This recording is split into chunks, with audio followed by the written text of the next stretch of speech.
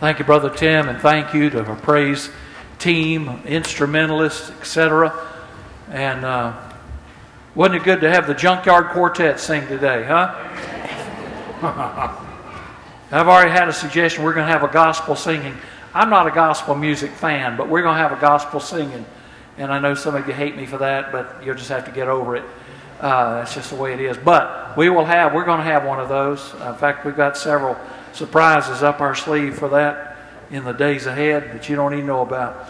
But I'm glad you're here today. I want to welcome those who are listening over the internet and those who are here, obviously. God bless you for being here on this day as we close out a summer, a hot, long summer.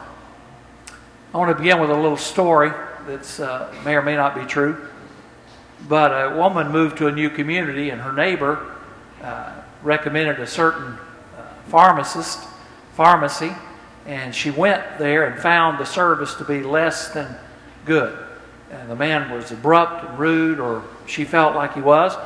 And so she went back to her neighbor and just said, that guy was terrible, he was rude, the customer service was awful, and I hope that you'll tell him the way I feel.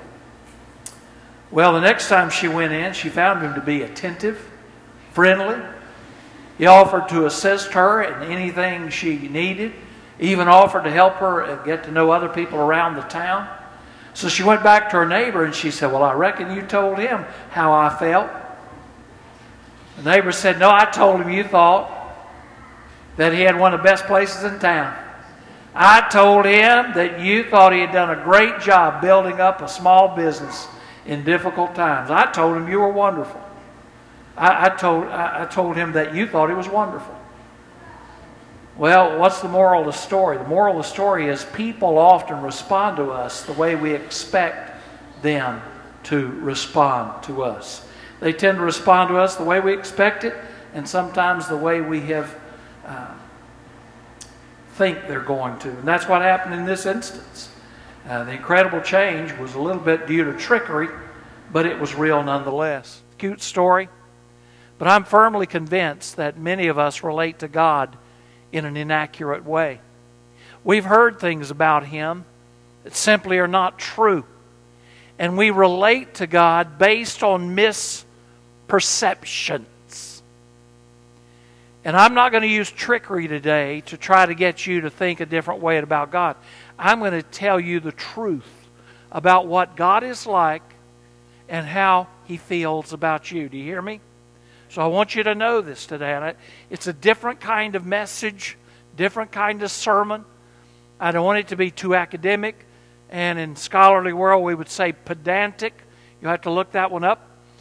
I don't want it to be that way, but I want you to know some things about what God is really like and how He feels about you. Because there have been some very inaccurate things said about God.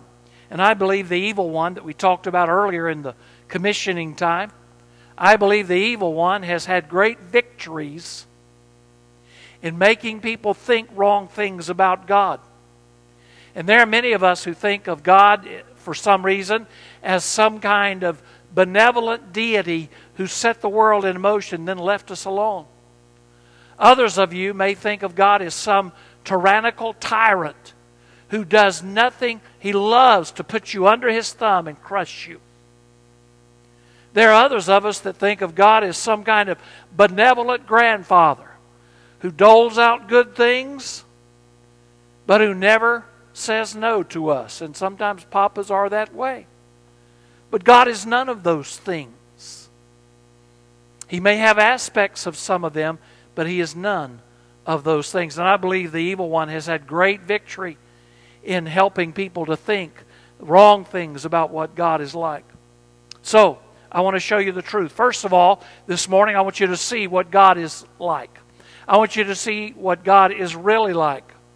Again, a lot of things said about God are not true. Not true at all. Just not so. And I've heard many ideas being espoused that are totally inaccurate. But aren't you glad that we have a book, his autobiography, where he tells us what he's like, and he shows us what He is like. I'm thankful for that. And even in our text for today, and I want you to go ahead and look for it, look it up, Isaiah, our first text, we're going to use 3. But the first one, the most powerful one, is in Isaiah 40, verse 12. In this text, Isaiah says some great things about God, by the way, all throughout the entirety of the book of Isaiah. But in this particular text, he answers a rhetorical question. And he, in essence, says, if I were a human being like you, but I'm not, here's how big I am. If I were like you in human form, here's something I could do.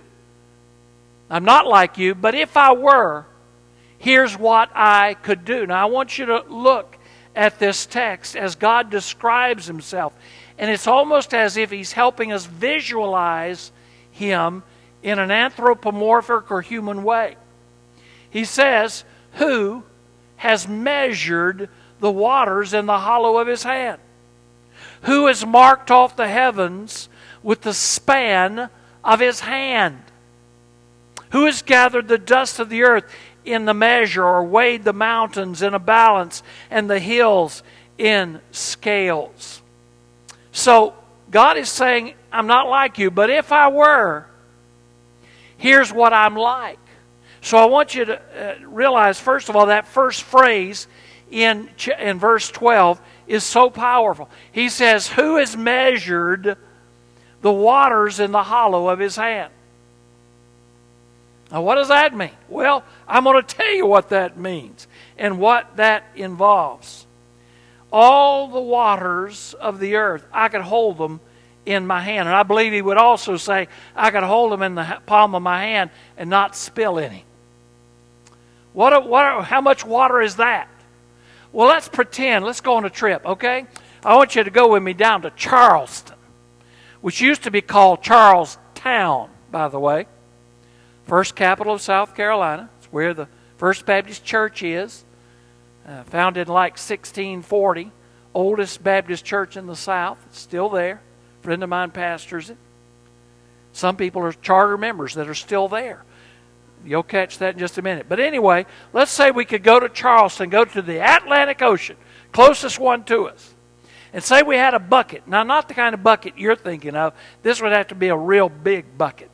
Suppose you had a bucket that was 1 mile wide, 1 mile long, 1 mile deep.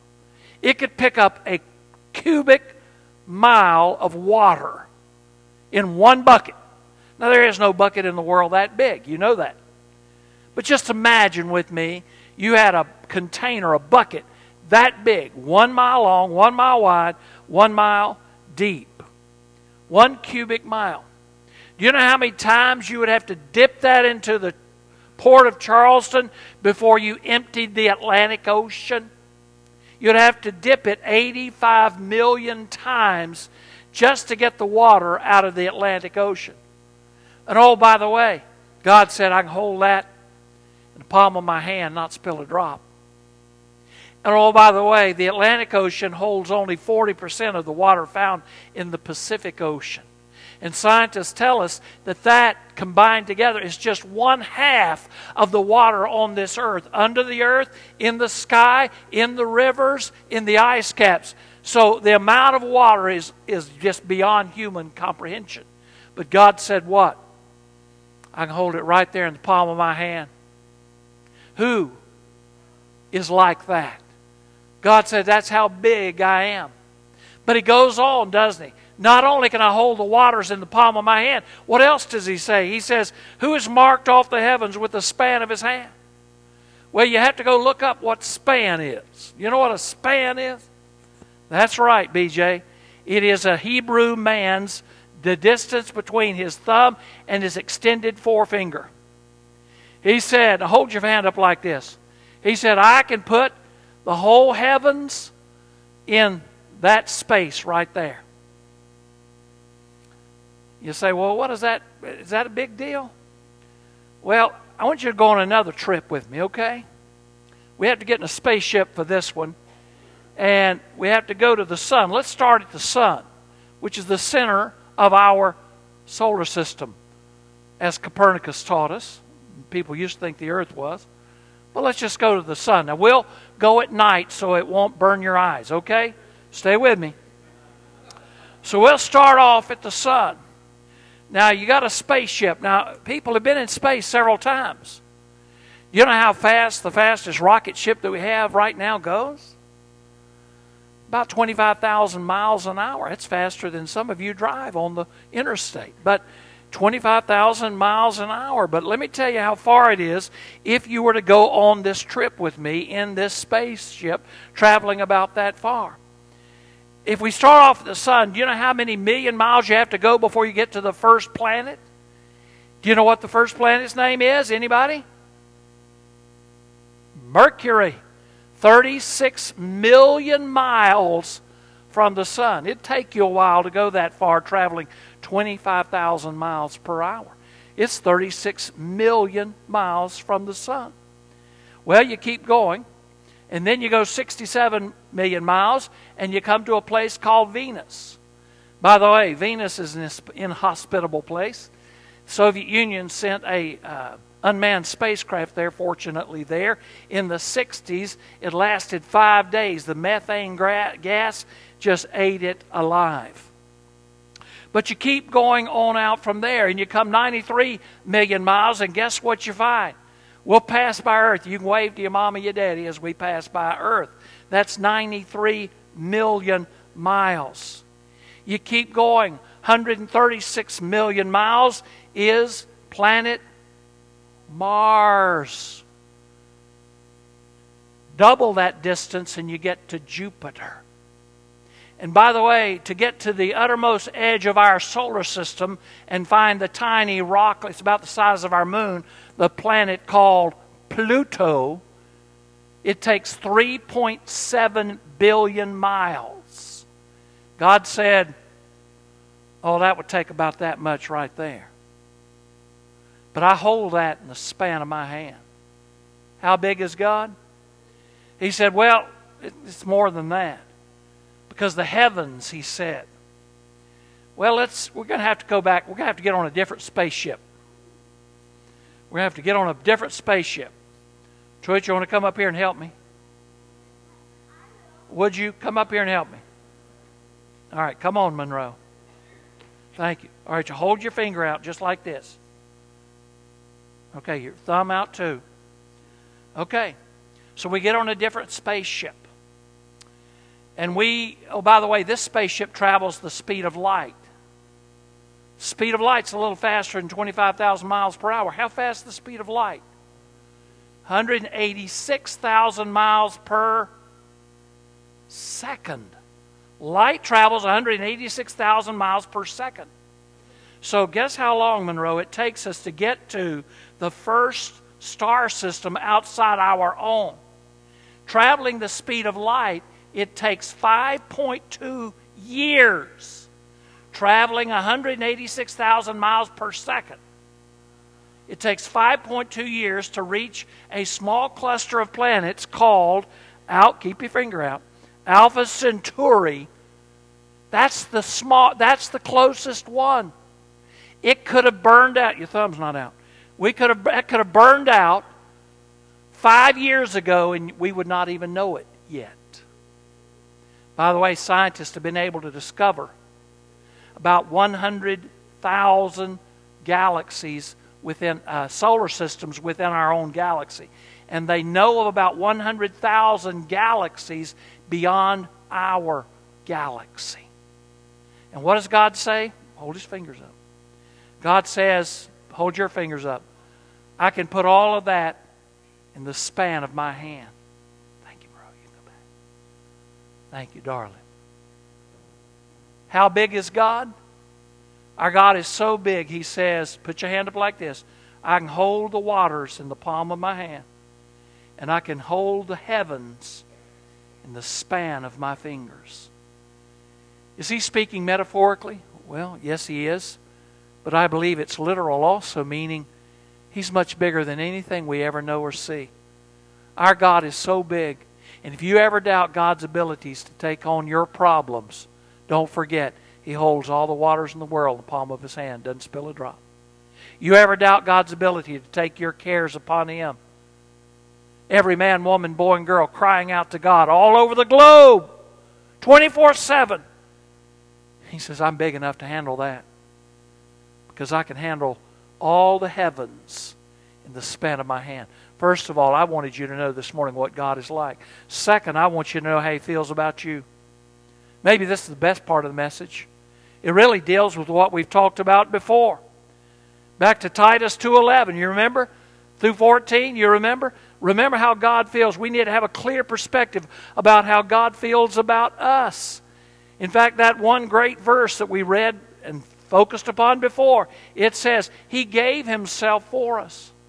He gave Himself for us to redeem us from all lawlessness, all unrighteousness, cleanse for Himself a special people eager to do what is His own. So He wants us to do good works. He wants us to be committed to Him. God, in all of His glory, all of His greatness, all of His grandeur, sent His Son to earth so that we might have an opportunity to live with Him forever. We need to remind ourselves of His greatness, but remind ourselves because of this passage that He gave Himself for us. Remember that we cannot do it on our own. Remember, it's not in and of ourselves possible that we can ever make it, but because of the greatness and goodness of God, He can do it for us. And this great God, who identified Himself in the form of His Son, Jesus Christ, in verse 13 said, He refers to the glory, the appearing of the glory of our great God and Savior Jesus Christ. In verse 14 said He gave Himself for us. But I want you to even personalize it even more. I want you to be able to point at yourself and say, what He did for me. So I've given you some hand signals today, but the last one is point at yourself. He did this for me. Remember, we're going to have it up on the screen, I think. Romans 5:8 says this. God demonstrated His own love for us. Read it out loud with me, would you please? God proves His own love for us in that while we were still sinners, Christ died for us. Isn't that great? Personalize it. He died for me. This God who can hold the waters of the world in the palm of His hand, this God who can measure the heavens by an outstretched forefinger, He loves me. And while I was still a sinner, He died for me. In response, using that same text from Titus, He wishes for us to be zealous in serving Him. Remember those last words? To cleanse for Himself a special people eager to do good works. Webster identifies zeal as an eagerness in pursuing any course of object, ardent interest, or fervor. Christ came to invite us to be a part of His kingdom work. He is a kingdom God, and He wants us to be kingdom people, and He wants us to serve Him with true enthusiasm, with true eagerness, being done with apathy and indifference, to say, God, I want to serve You. I eagerly choose to serve You. There's a great deal of zeal in our world around us. There is zeal everywhere for all kinds of sports, all kinds of materialistic things. The God of gold, the God of religions, false mostly, have made many people willing to live and die for them. But God wants us to be a people who are eager to do good works for His glory. How eager are you to serve this great God? Oh, my friends, we ask ourselves the question in closing, where are the zealots of love, helpfulness, and service? Where are you in this? I pray you'd say, Pastor, I want to be a part of that. We need to have an accurate view of who God is and how He feels about us. Never forget this next phrase. Jesus came into the world to choose, to equip, to motivate a special people who are eager to engage in doing the good things for God and for the benefit of others. And one last scripture in Ephesians chapter 2, verse 10. For we are God's workmanship, created in Christ Jesus to do good works, which God prepared in advance for us to do. In other words, friends, God has a plan for your life. He has a plan for you, and He's prepared it for you, and He wants you to be eager to be a part of what He's doing. Let's be kingdom people, serving a kingdom God. A kingdom God. And I just wanted you today to know who He is and how He feels about you. Pray with me. Father, I pray right now in Jesus' name that we would understand how big You are. But that bigness does not imply infamiliarity. It does not in any way foster a belief that You're so big that You do not care. May today we have seen also how important it is to know what You did for us individually. So God, I pray right now during this time of invitation that we would indeed seek to know what You've done for us and respond to it by giving our lives to You. Saying, Father, I see how big You are, but I also see how You care about me. I give my life to You today.